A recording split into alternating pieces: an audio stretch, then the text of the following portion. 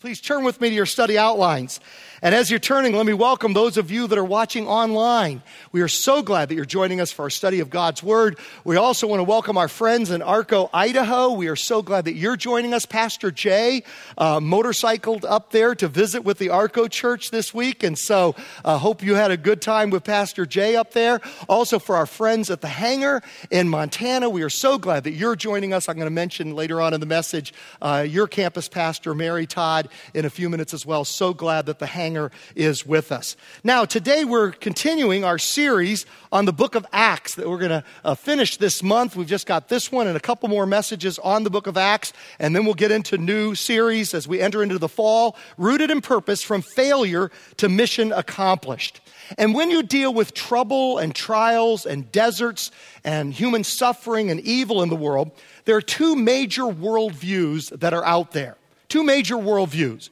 One of them is propagated. I want to share you a quote from Richard Dawkins. Let's put his picture up there. No, that's Richard Dawson from Family Feud, the guy that kissed everybody. You guys know Richard. That's not real. Okay, let's go with Richard Dawkins. Okay, Richard Dawkins. This is probably the most prominent atheist in the world today. And he writes this about suffering. He says, the total amount of suffering per year in the natural world is beyond all decent contemplation. In a universe of blind physical forces and genetic replication, some people are going to get hurt. Other people are going to get lucky. And you won't find any rhyme or reason in it, nor any justice.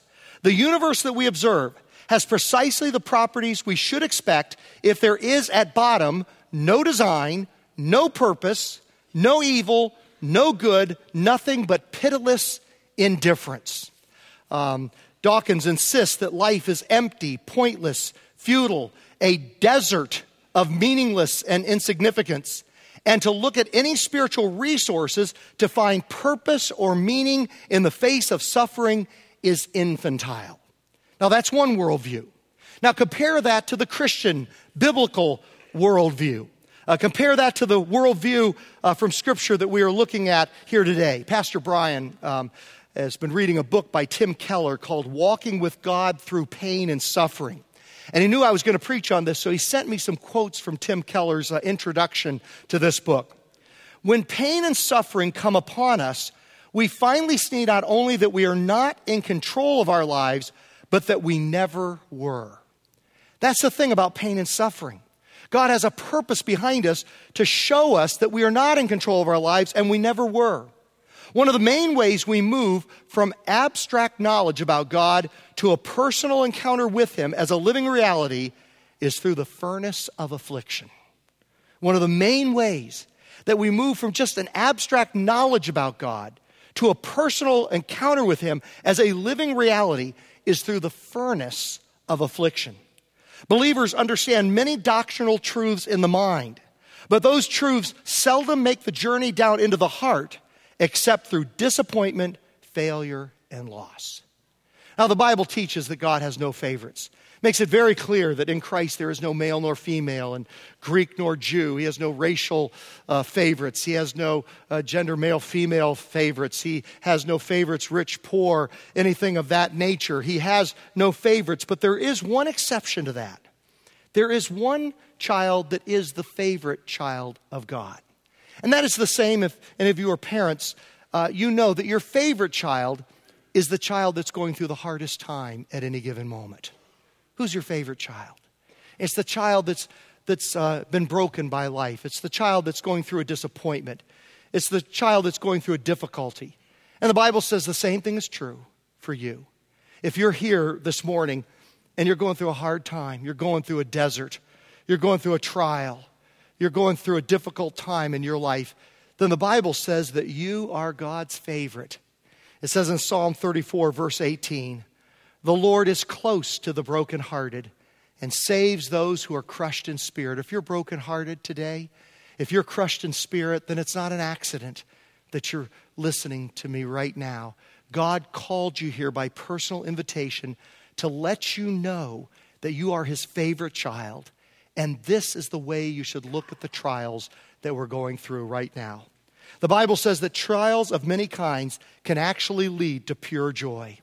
James 1, verse 2 writes, "Consider it pure joy, my brothers, whenever you face trials of many kinds." How many of you, when you face a trial, say, "Oh, pure joy"? I never do.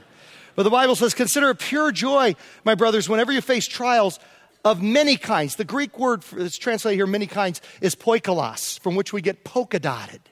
How many of you find that your life is polka dotted with trouble? All different sizes, all different shapes, comes from all different directions, some of them surprising. This past summer, our family was in the Sequoia National Park, and we visited the General Sherman Sequoia. It's the biggest living tree in the world. It's 274 feet high, 102 feet around.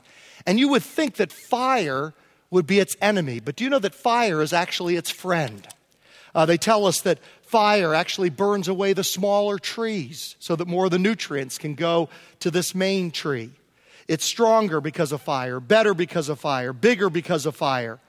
Do you know that fire actually causes its seeds to multiply at a more rapid rate? So it's more productive, it's more fruitful because of fire. And that sequoia is a picture of your life and mine when we go through the fire and the desert of trouble. It actually is not our enemy, but with God's hand and in God's hands, it can be our friend. It burns away the smaller priorities. How many of you find that when you face a tough time in life, all of a sudden the small stuff doesn't matter as much? Anybody with me on that? All of a sudden you get a sense of what's truly important in life.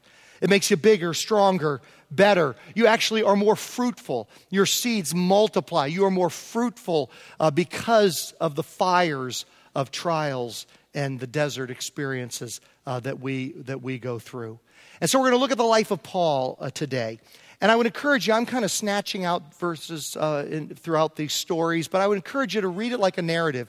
Chapters 23 through 26. We have one more time. We'll do just chapter 27 and then chapter 28. And so we've just got a message per chapter. But today we're kind of going through several chapters. And this afternoon or before you go to bed tonight, would you read through chapters 22 or 23 through chapter 26? Just read it like the story that it is in narrative form. There are 6 trials that Paul goes through. First of all, by the crowd in chapter 22, by the Sanhedrin in chapter 23, by the Roman governor Felix in chapter 24, by the next Roman governor Festus in chapter 25, by the Jewish king Agrippa in chapter 26. And this king Agrippa is the great-grandson of Herod the Great, who tried to kill all the babies in Bethlehem to kill the Christ child, Jesus. And his great-grandfather was a scoundrel, and he was a scoundrel. The Jewish historian Josephus tells us that he was known for his fraud and stealing the money from the Jewish temple. And the Jews hated him so much that when they rebelled against Rome in 66 AD, before the destruction of the temple and the destruction of Jerusalem by the Romans in 70 AD, at the beginning of that 4-year conflict, one of the first things they did was burn down the Jewish king Agrippa's home. And they hunted him. They hunted him until they found him, and then they executed him. And then number 6 in the future is by the Roman Emperor Caesar Nero, where Paul will eventually be executed. Now here's what I want you to do. I want you to think right now, to make this message practical and not theoretical. Think of the trial or the trouble you're going through right now in your life. And you got handled that puzzle piece, and I'll talk more about this at the end of the message. But you got this puzzle piece as you came in, hopefully you did, and either write down in your study outline, or if you have small enough writing, or if you got a big enough piece, to write on the back, maybe just the initials of whatever trouble you're going through right now. What's your biggest trouble this week? And maybe you want to do it in code so the people around you can't read it. But just write on the back of this puzzle piece, or if it's too small of a space, put in your study outline, "My trouble right now is." And here's 6 biblical principles for how to look at that trouble. Number 1, trials will bring out either the best or the worst in us. Paul writes about the church at Thessalonica. He says, "Therefore, among God's churches, we boast about your perseverance and faith in all the persecutions and trials you are enduring." So it brought out the best in the church at Thessalonica. They became more persevering. They became greater in their faith because of their trouble. The same thing with the church at Corinth. In the midst of a very severe trial, their overflowing joy and their extreme poverty welled up in rich generosity. Isn't that interesting? The more poverty-stricken they became, the more generous they became. Do you know that studies actually show that you would think the more income you have, the richer you become, the more generous you become. Do you know the exact opposite is true? That the lesser your income, the more generous you tend to be to other people. I think it must be because you can identify. You know what it's like to go through hard times. And so actually, we always think, oh, if I ever made a big income, then I'd be more generous. The exact opposite takes place with people. The more possessive you become, the more we get. And actually, we're more generous the less that we have. And that was true with the Corinthians. Out of their extreme poverty, they became actually more generous. Paul writes to the Thessalonians, chapter 3, verse 3, so that no one would be unsettled by these trials, you know quite well that we were destined for them. It's a part of life. Job says, we are born for trouble as surely as the sparks fly upward. When you stir a campfire, as surely as the sparks are going to go upward, that's how sure we are. When we go through trouble-free times, that is the exception to the rule, not the rule. The rule tends to be is that we kind of go from one trouble to the next, and the exception is if we go through a period in our lives when we are trouble-free. Now, this whole principle of trials will bring out either the best or the worst in us, I find this somewhat encouraging with Paul in Acts chapter 23.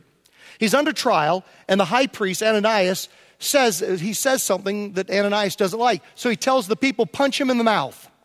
Now, when you get punched in the mouth, out comes what you really are in that moment. And they punch him in the mouth, and something not too nice comes out of his mouth. I find that a little bit encouraging. I mean, this is the guy that wrote the love chapter, and yet you punch him in the mouth, and love chapter verses do not come out. Punch him in the mouth. Love is patient. Love is kind.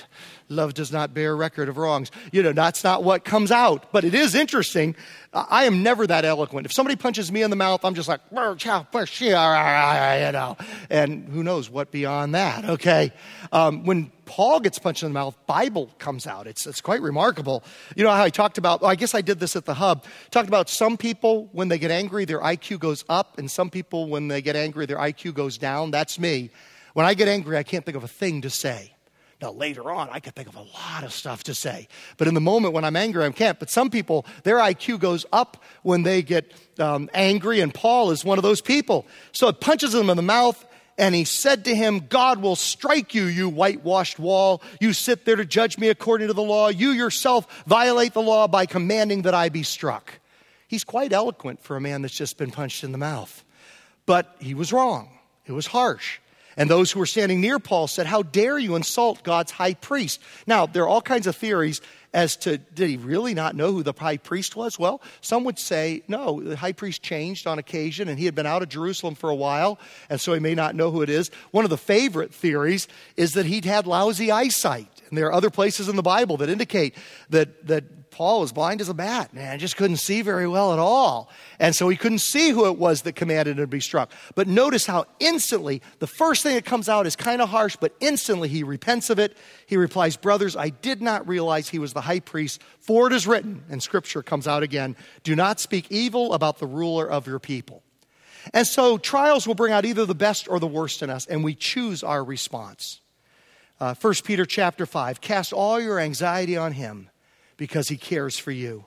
Be alert and of sober mind. Your enemy, the devil, prowls around like a roaring lion looking for someone to devour. Resist him, standing firm in the faith, because you know that the family of believers throughout the world is undergoing the same kind of sufferings. Number 2, trials will come whether or not we do anything wrong. You know, the natural tendency whenever you go through trouble is to say, oh, I must have sinned somehow.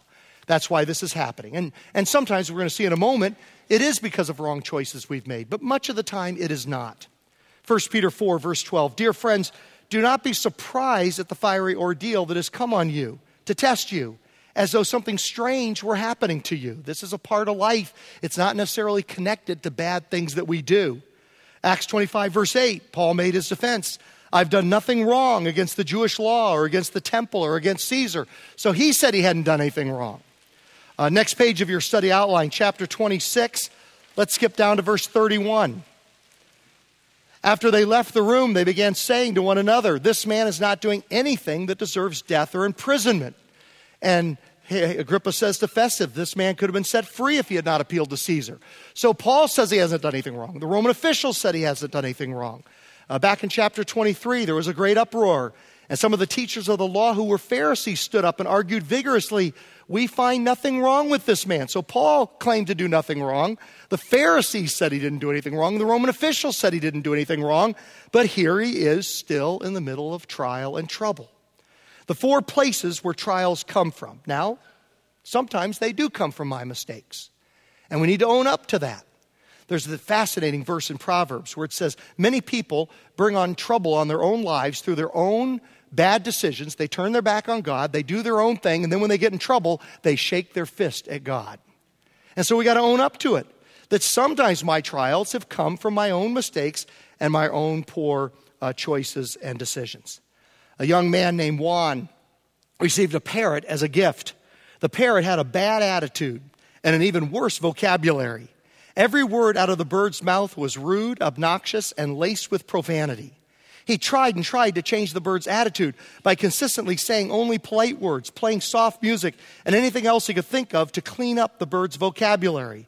Finally, Juan was fed up and he yelled at the parrot. The parrot yelled back. He shook the parrot and the parrot got angrier and even ruder. Juan, in desperation, threw up his hands, grabbed the bird, and put him in the freezer. For a few minutes, the parrot squawked and kicked and screamed. Then suddenly there was total quiet. Not a peep was heard for over a minute. Fearing that he had hurt the parrot, he quickly opened the door to the freezer. The parrot calmly walked out onto his outstretched arms and said, "I believe I may have offended you with my rude language and actions. I'm sincerely remorseful for my inappropriate transgressions, and I fully intend to do everything I can to correct my rude and unforgivable behavior." Juan was stunned at the change in the bird's attitude. He was about to ask the parrot what had made such a dramatic change in his behavior when the bird continued, "May I ask what the turkey did?"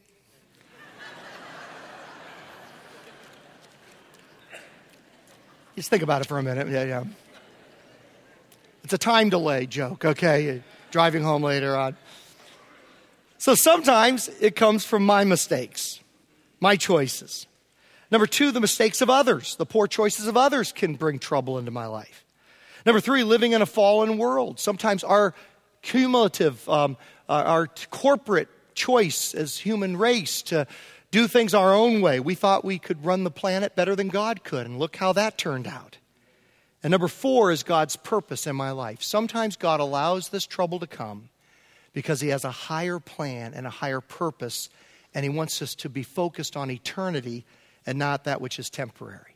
Now, number three, another principle, is trust God but still lock your house. Okay? Trust God but still lock your house. President Reagan used to say whenever he'd have a new treaty, he'd say, "Trust but verify," was his saying. I remember a saying from the Revolutionary War, not personally, I wasn't there, but I remember it having been written, keep the powder dry. Negotiate with Britain, but keep the powder dry in case you gotta go to battle. Jesus put it this way, be wise as serpents and harmless as doves. Be as harmless as a dove, trusting God, but still be wise as a serpent. You can see that going on in Paul here.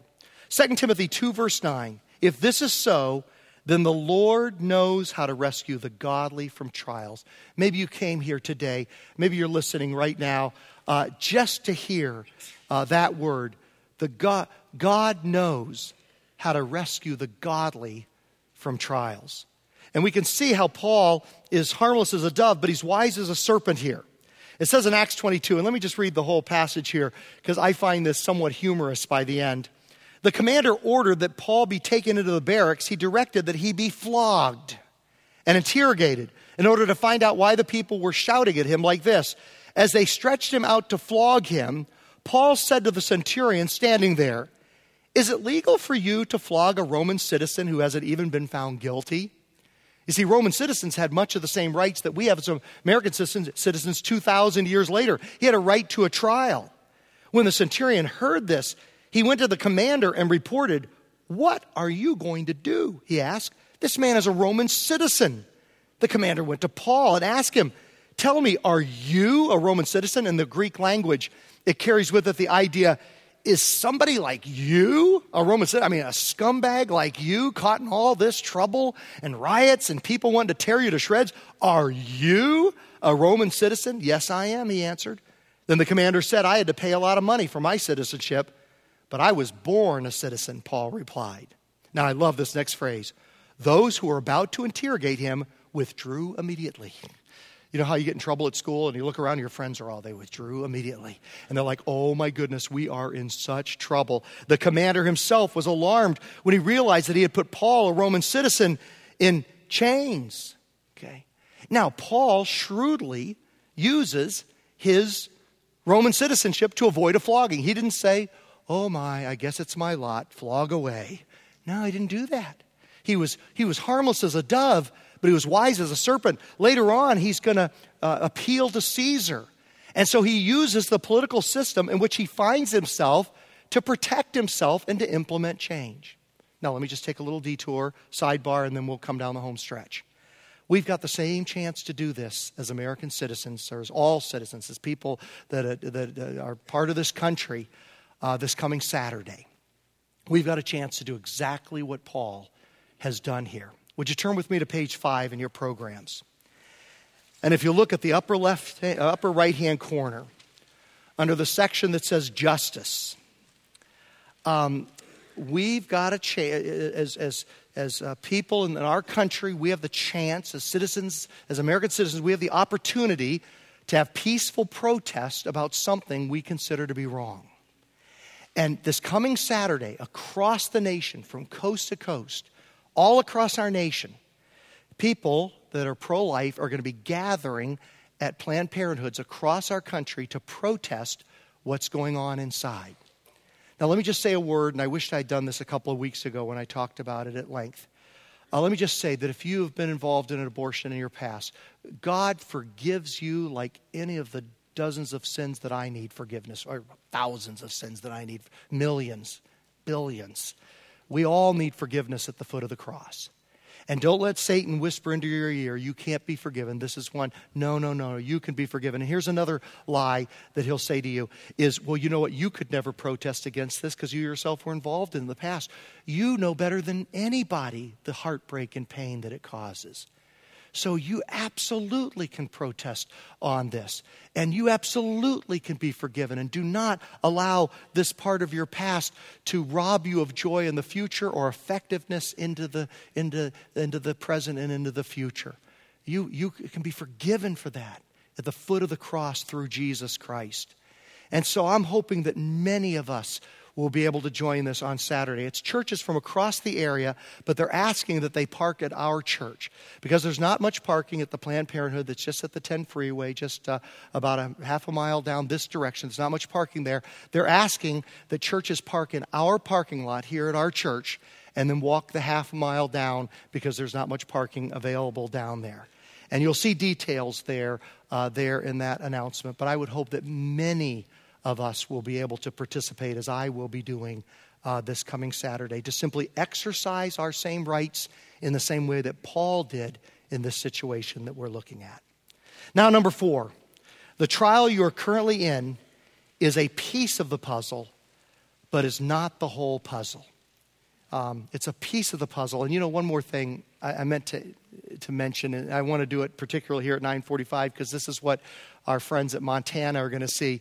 You know, Mary Todd, who's our campus pastor at the hangar in Montana, she was arrested at a protest like this and thrown into jail years ago. One of the first ones to protest and to put. Now, we're not asking you to get thrown into jail on Saturday, okay? We're not asking that. But Mary has quite a story, and we'll need to get her here to share that story at some time. But Mary was very much ahead of her time and actually got arrested and thrown in jail as part of Operation Rescue that was, I think, a couple of decades ago. And so I thought I'd just mention that because this is the message that you'll see there at the hangar in Montana. The trial you're currently in is a piece of the puzzle, but it's not the whole puzzle. Now, would you hold up the puzzle piece one more time? Why did we give this to you? Well, we did this just to irritate the ushers. This is what we did. You know, that whole point that you find out what people are made of when you put them under trial. We just thought we'd see what the ushers were made of. And so it'll irritate them as it falls out. And then the custodians later on, as they're vacuuming these up, we will find out what comes out of them at that point. Glenn, you whitewashed wall, yeah. Or it'll be something different. And so at any rate, this represents the trial you're in right now. And so I thought we'd take about 5 minutes to just wander around. Let's put the puzzle together right now. Okay, you want? No. No, it takes time, it takes hard work, and this is what it will look like at the end. If we put it up there, that's what it would be. Now, as I look at my puzzle piece, and it's kind of appropriate, the one I got, it's just completely dark. I mean, you can hardly tell where it's going to be in there. I have no clue what the end product is from looking at my puzzle piece, and you probably don't either, okay? But you know, your life is made up of puzzle pieces. If you live to be 80 years of age, 52 weeks or so per, round it back to 50. 50 times 80 is what? I think my math is right. 4,000 weeks. Our lives, on average, are made up of about 4,000 weeks. 4,000 pieces of trouble. Every week we get a new puzzle piece, and we have no clue what God is up to. How many of you are going through something right now and you have no clue what God is up to? And yet, 4,000 pieces over a lifetime, this is what God is up to. And even though you can't see it now, this is what God sees when he hands you this puzzle piece week by week. The trial you're currently in is a piece of the puzzle, but it's not the whole puzzle itself. Now, Paul, can you imagine how discouraged he is? He is such an activist, and he knows there's so much work to be done. And he's stuck in prison for years. Okay, basically he's going to be a prisoner for the remainder of his life. And so he's stuck there with this puzzle piece saying, God, what are you up to? So God knew he needed a piece of encouragement. And so in Acts 23, verse 11, the following night, the Lord stood near Paul and said, take courage. As you have testified about me in Jerusalem, so you must also testify in Rome. He gave him just a glimpse of what he was up to. Can you imagine if God showed Paul in that prison cell and all he's got is this little piece? And if he showed him, here we are 2,000 years later, 3 billion of us followers of Christ in every nook and cranny, ethnic group, language group, every corner of the world. Can we put that picture of the final picture up there one more time? Can you imagine how stunned he would be as he sits in that prison cell staring at this puzzle piece and to realize God is in the process of doing this. And the exact same thing is true in your life and my life as well. Now, just a couple more things and then we're done. Number 5, the trial you are currently in will last longer than you would like, but it is still temporary. It's going to last longer than you would like, but it is still temporary. Several days later, Felix came with his wife Drusilla, who was Jewish. He sent for Paul and listened to him as he spoke about faith in Christ Jesus. As Paul talked about righteousness, self-control, and the judgment to come, Felix was afraid and said, that's enough for now. You may leave. When I find it convenient, I will send for you. Maybe you're here today and you've never opened up your heart to receive Jesus as your Savior and Lord. And you say, I'm going to put it off until a time it's convenient. I'm young. I want to sow some wild oats, and then I'll decide to follow Jesus. There is no better time than right now. He put it off until it was convenient, and history never tells us that he ever got around to making that decision. If you keep putting it off, you'll never get to it. This is your moment. If you look again on page 5 in the upper left-hand corner, you'll see the steps to being a follower of Jesus. And then there's a little suggested prayer there. And right now, I want to pray this prayer with you. And I invite you to pray silently as I pray it out loud. Because the only way you can know that this trouble you're going through does have meaning. If you don't have Christ in your life, the trouble you're in right now is as meaningless as Richard Dawkins' quote at the beginning of this message. It is only with Christ. And we know that all things work together for good. Not for everybody. People love that verse. They stop right there. All things work together for good. To those that love God, to those that are called according to his purpose. That's who get the promise. Those that have done the thing that God asks us to do, which is to receive Christ as our Savior and Lord. So would you pray silently with me as I pray out loud? Dear God, thank you for sending your Son, Jesus Christ, to earth. I believe Jesus was who he said he was and proved it by rising from death. I want to discover and begin following your plan and purpose for my life. I want to get to know you personally. Thank you, Jesus Christ, for dying for me and forgiving all my sins. Right here, right now, I receive you as my Lord and Savior. Thank you for your free gift of eternal life. And we pray this in Jesus' name. And all God's family said, amen. If you prayed that prayer, we'd love for you to stop by one of the guest centers, either on the south end of the lobby or the north end of the lobby. And we have a gift for you. And if you'd like to talk to somebody, there's somebody there to talk to. But if you just want to get this packet of materials that will help you in your walk with Christ, just no obligation whatsoever. Just pick this up as a gift. If you'd like to talk to somebody, there's somebody to talk to there. Then number 6, second guessing is still guessing. Now here's what happens. When we get into trouble, we second guess ourselves to death. Every one of you that commute to LA on the mornings, you have one of the biggest decisions of the day ahead of you. Do I take the 10 freeway or the 60 freeway? And Murphy's Law is whichever you pick, the other one will be stacked up, okay? It's just going to turn out and you're going to go, why did I make that decision? Now, Ken Allen talked to me after the last service and he says, neither, Glenn. I take the Metrolink. So there's an advertisement for the Metrolink. Second guessing is still guessing. Second guess. Look at this. Agrippa said to Festus, this man could have been set free if he had not appealed to Caesar.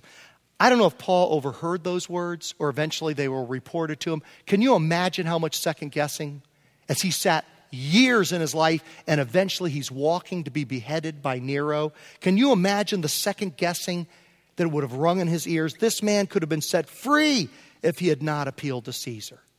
But you know what? You don't know what God's plan is in your life. You don't know how that puzzle piece is going to work out. Don't rob your joy in the present or your effectiveness in the future by second guessing. You made the decision you made with the information you had at that time in your life, and God is able to pick that up if you turn it over to Him and to work it all together for good. So second guessing is still just guessing. Don't be tortured by that. Put it before the Lord. If mistakes were made, confess them and move on to the future that God has in store for you. Let's stand up for the benediction.